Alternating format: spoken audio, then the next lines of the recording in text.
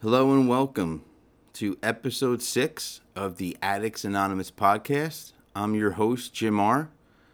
And today we're going to be going over the Addicts Anonymous Step 5 and Step 6.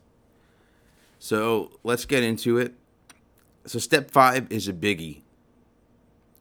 It really is.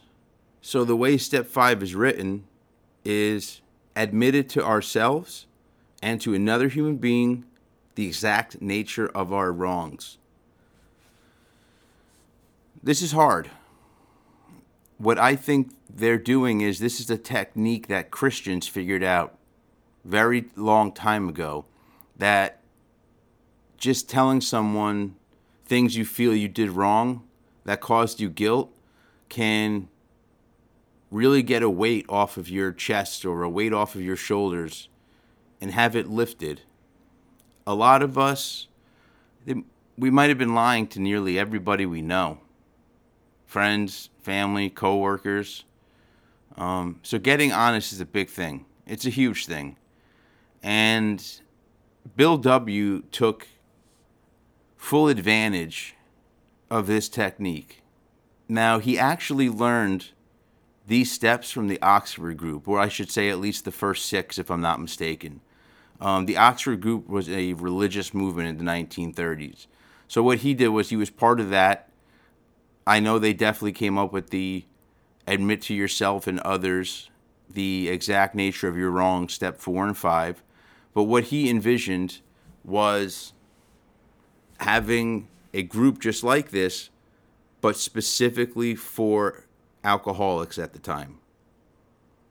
So, as I mentioned, we might have been lying and manipulating those who are closest to us for a very long time just to get what we wanted. So this can be some of the hardest things we need to face now that we're sober. It could be one of the scariest steps we have, but also one of the most important. By finally getting totally honest with yourself, and then another, this puts you on the right path. It truly shows you the wrongs of the life you've been living, and then shows you that there is a way out. For me, this was really hard. To sit there and make a list of everything I've done wrong. And then even worse, for many of us, we are going to have quite a few reservations. It's not easy getting completely honest with someone after the life many of us have lived. Many of us choose to only share certain things with people because at that point, you don't have a huge amount of trust in anyone. I believe this is very common. I mean, you must preferably have a sponsor and have a trust built up between the two of you that you know you can share exactly what's in your mind. Or I apologize, you can share exactly what's on your mind and not be judged and not be looked at differently and make you feel like a lot of other people might have made you feel in your life. That's why it's important to have someone with the absolute trust, someone you can look in the eye and say, these are the things I've done wrong to others, and just as importantly, some of the wrongs I've done to myself.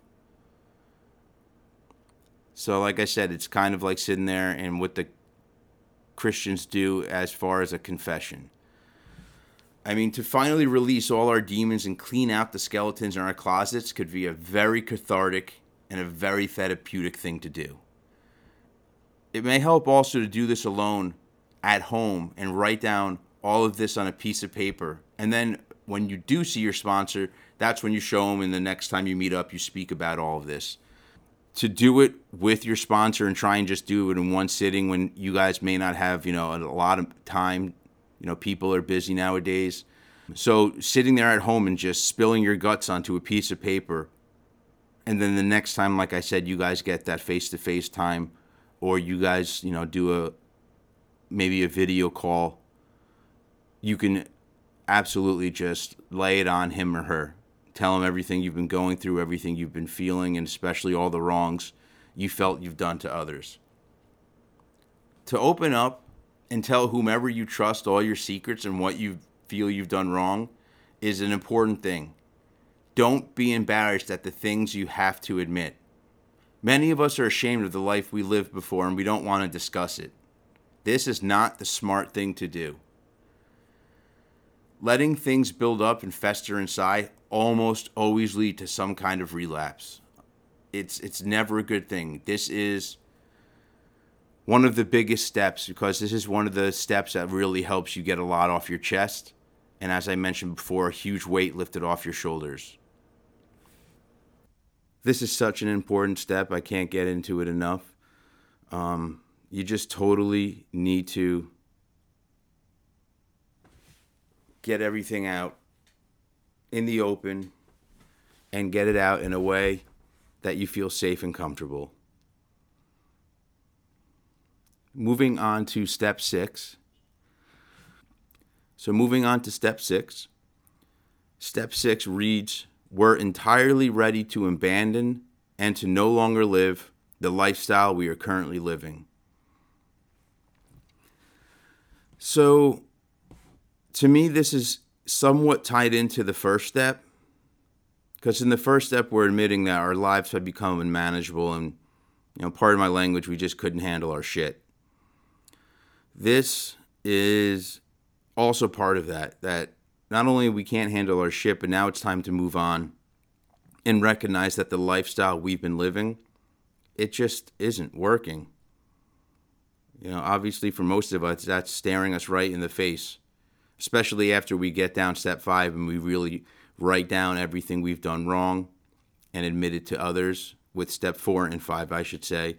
And once you could kind of see either the trail of wreckage or just the life of lying you've been lived, or just the state of lying that you've been living in and dishonesty with others, you're ready to abandon that in step 6. This is because you are usually out of options and you hit rock bottom. And at this point, you're willing to give your will over to the inner conscience of yourself and basically say, guide me. To me, that really resonates with the feeling of hitting bottom. I think that step 6 reinforces this. Bill W. also mentions this is the beginning of a lifetime job. And he's right. Substance abuse is a lifetime illness, so our sobriety is a lifetime job. So you can have your defects removed, but your sobriety is still a lifetime journey of self-reflection. I should actually correct that and say, well, most likely none of us are going to have all our defects removed because no one's perfect. But that's why they say progress, not perfection. This applies to any drug of choice. This step is just about you having willingness. Once you're willing, then you can ask something, which is the next step.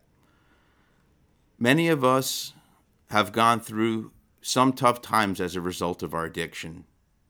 We may have health issues related to our substance abuse. We may have lost our spouse, our children, our job, and most of all, our self-respect. Our current lifestyle is obviously not working.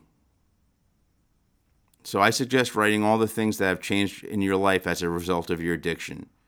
Write down everything you've lost due to addiction. Really get a good look at how your current lifestyle is destroying everything you've worked so hard to achieve. Look at these things and also look at the reasons you were quitting, which you wrote down in step 1. See that all these things are happening and you are losing so much, all due to your addiction and the current lifestyle that you've been living. Some of us in active addiction can see all of this and we still continue to use.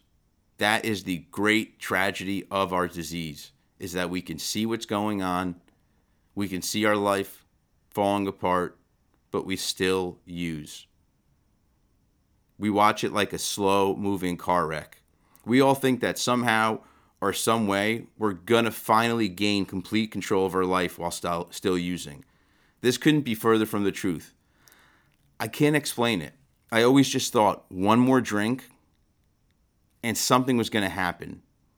I wasn't exactly sure what that something was, but I kept chasing it blindly.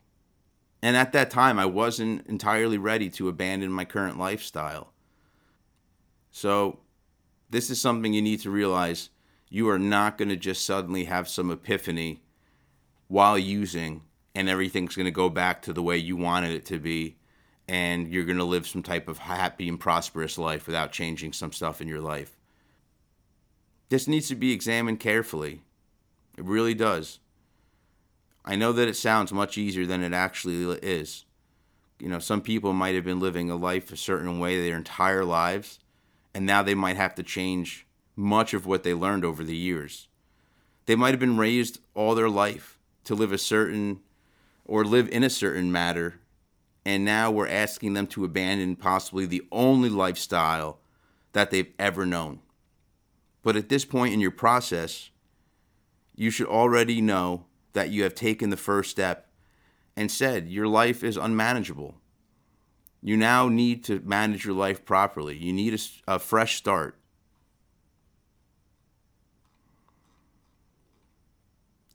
So when it comes to abandoning the lifestyle we're currently living, it doesn't mean just whether we're drinking, gambling, sex addiction, smoking, whatever the addiction is.